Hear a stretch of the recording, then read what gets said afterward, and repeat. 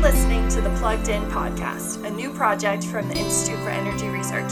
To find out more about our work, visit our website at instituteforenergyresearch.org. Welcome to the Plugged In podcast. I'm your host, Alex Stevens. Joining me today to discuss IER's recently released report on the levelized cost of electricity is Mary J. Hutzler, a distinguished senior fellow here at the Institute for Energy Research. Prior to joining IER, Mary was a top energy analyst for the U.S. government, having spent more than 25 years at the Energy Information Administration, where she specialized in data collection, analysis, and forecasting. In 2001, she was named by President Bush to lead the EIA as acting administrator, and in this role, she testified before congressional committees, briefed policymakers on energy issues, held press conferences on EIA products, and interacted with energy organizations on controversial issues dealing with EIA data collection. Mary, thanks for taking the time to speak with me today.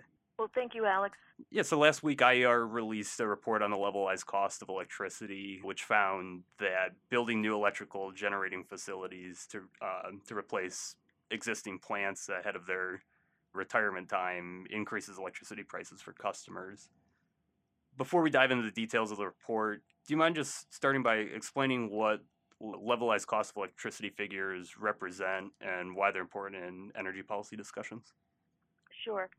Levelized costs are defined to be the cost of building and operating a generating plant over assumed financial life and a duty cycle. They're put on a per unit basis, such as on a per megawatt hour basis or a per kilowatt hour basis.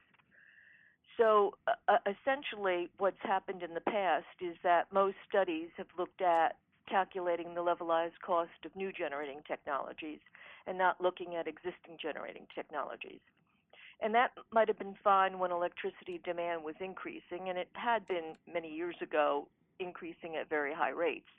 So what you needed was new capacity. Your existing capacity was insufficient to meet demand. And then you could compare the costs of these new technologies amongst themselves and see which would be the least expensive to choose for future generation. What's happening more recently is that electricity demand has gone down or is leveling out, and that we didn't need a lot of new capacity, but new capacity was being built because of portfolio standards or other reasons. And as a result, a lot of these existing technologies were prematurely retired.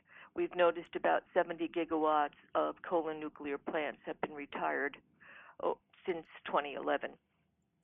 So if we also calculated the cost of existing generation resources, that could be compared to new generation resources, and then policymakers and public utility commissioners could have a full plate in making their determinations.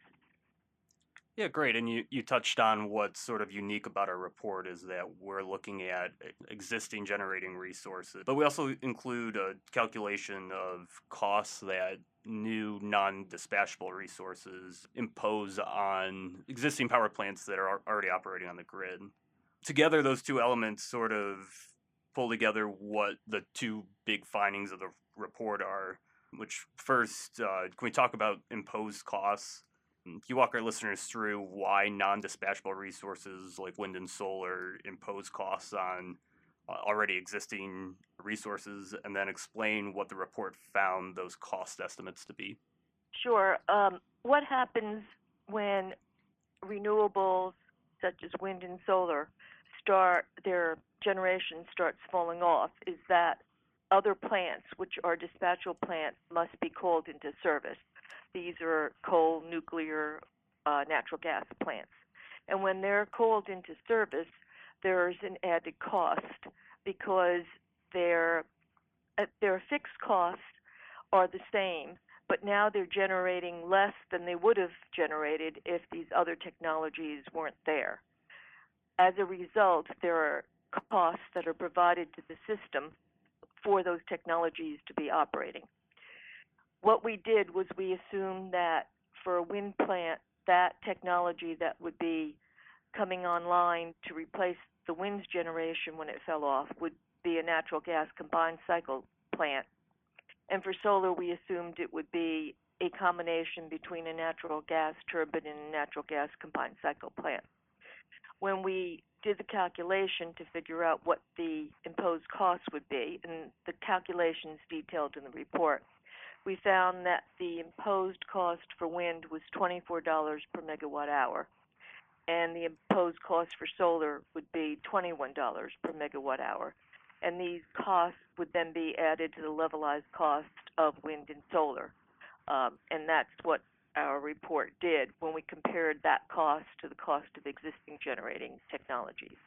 And what we essentially found out there was that the existing plants were 2 to 3 times less expensive than the wind and solar plants when their imposed costs were included. The lower cost of existing power plants, the report says that it can generally be attributed to the fact that their fixed costs are lower, and you've alluded to that here already in our discussion.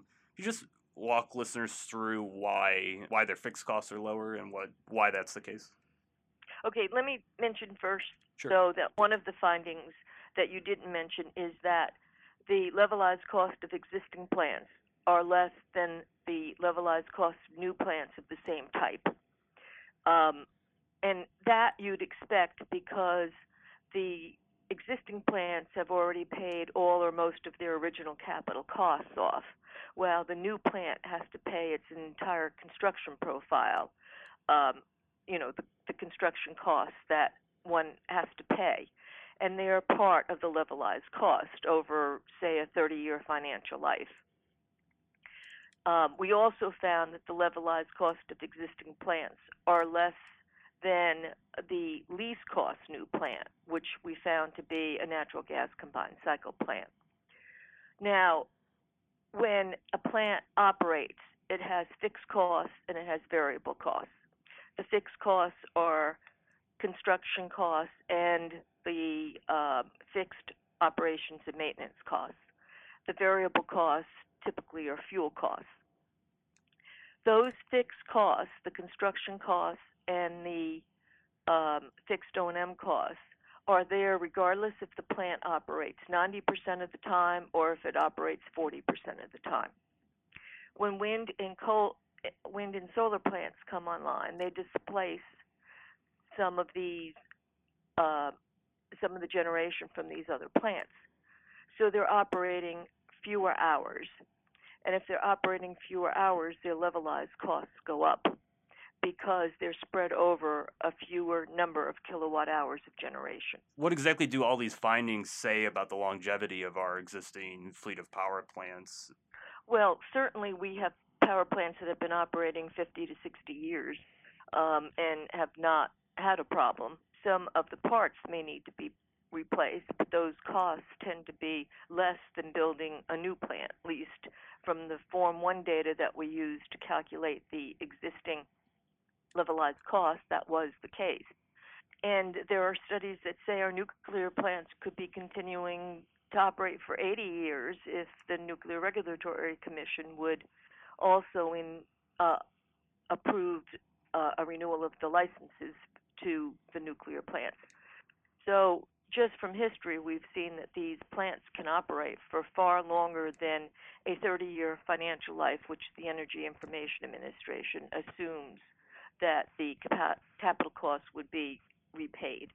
Yeah, and these cost savings from existing resources they're under threat from regulatory compliance costs sometimes and wholesale price suppression in the form of subsidies for wind and solar generation. Why should the public be concerned about this? Let me go over something that has happened historically, which Sure. is we looked at electricity prices from 2009 to 2017. We found those electricity prices went up 7%. This happened when natural gas and coal prices were either fairly flat or going down.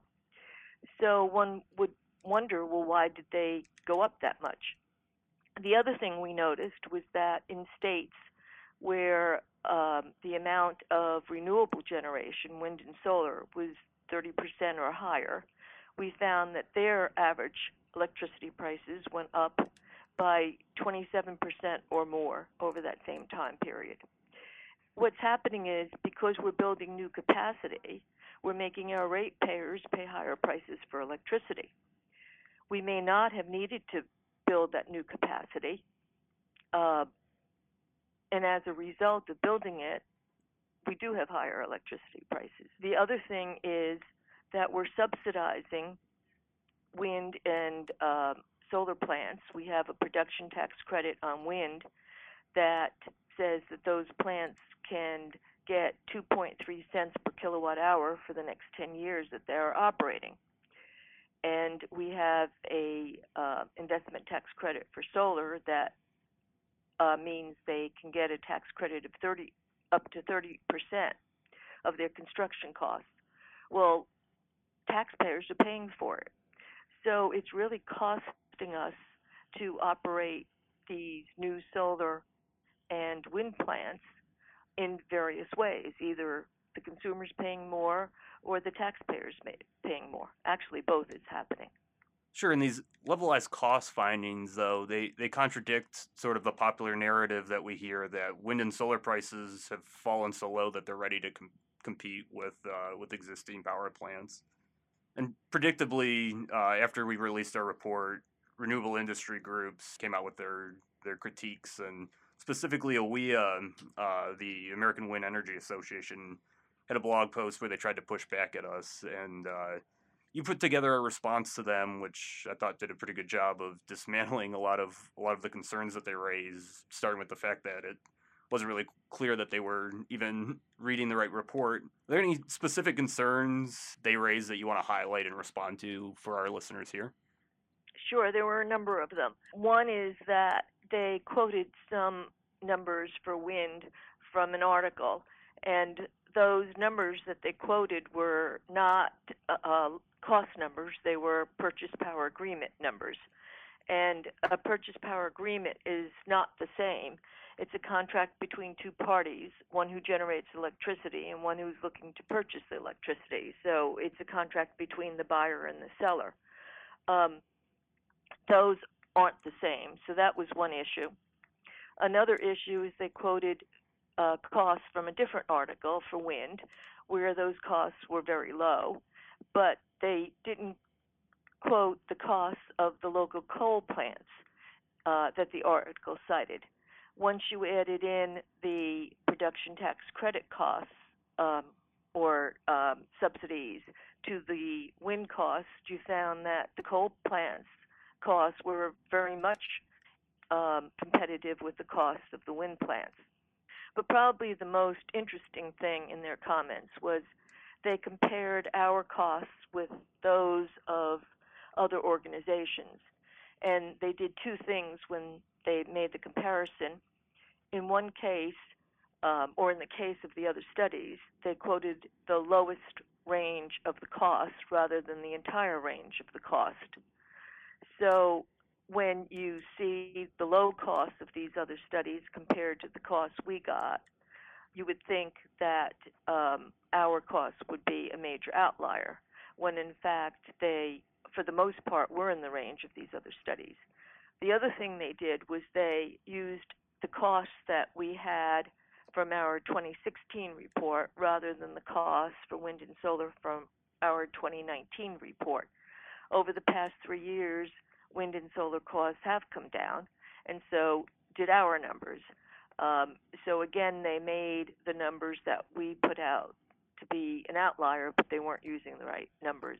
There were a number of other things that they did that we didn't agree with, one of which was they commented about our imposed cost calculation. And in their comment, they said that other studies were using a much higher capacity value for solar power than we used. Now, capacity value and capacity factor are not the same. Capacity factor is the amount of time in percentage terms that a unit would operate compared to their total hours that they could be operating, where a capacity value is the value that the resource provides to the capacity on the grid. AWEA felt that solar should have a capacity value of around 60 or 65%. And they based this on a report that the Mid-Continent Independent System Operator put out, But this report looked at when solar was available, and they looked at it when the sun shined the most, and that being from 2 to 6 p.m. in the months of June, July, and August. And of course, solar's capacity value at that time would be very high. We instead used a methodology provided by Potomac Economics where, and we looked at a capacity value for solar, which would be relevant for 24 hours a day, 7 days a week, and 365 days in the year. That capacity factor, that value that we calculated was 12.9%. So, of course, you would get a much higher value if you limited it to when solar was available, not for 365 days of the year.